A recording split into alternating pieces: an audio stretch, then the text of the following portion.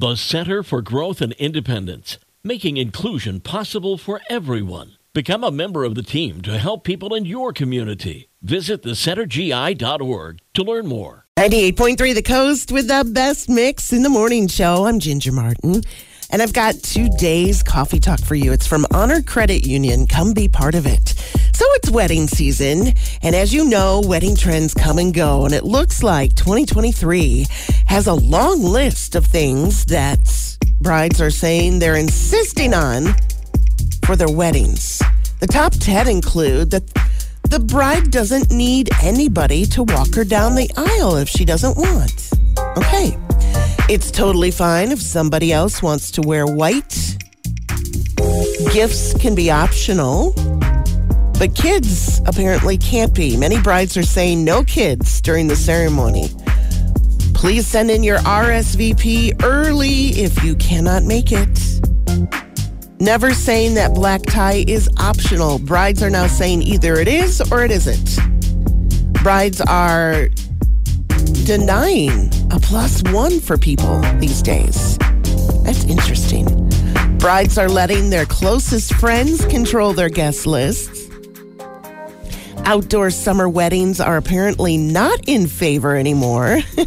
And the number one thing brides don't want in 2023 is an engagement party. Okay.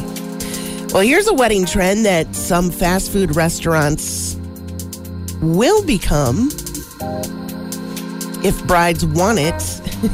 And that's getting married at one of their franchises. For just $777, Taco Bell will provide a 30-minute ceremony with an officiant and a 12-pack of tacos at the reception. White Castle also offers couples a wedding venue decked out with all the bells and whistles and a buffet of everything on their menu.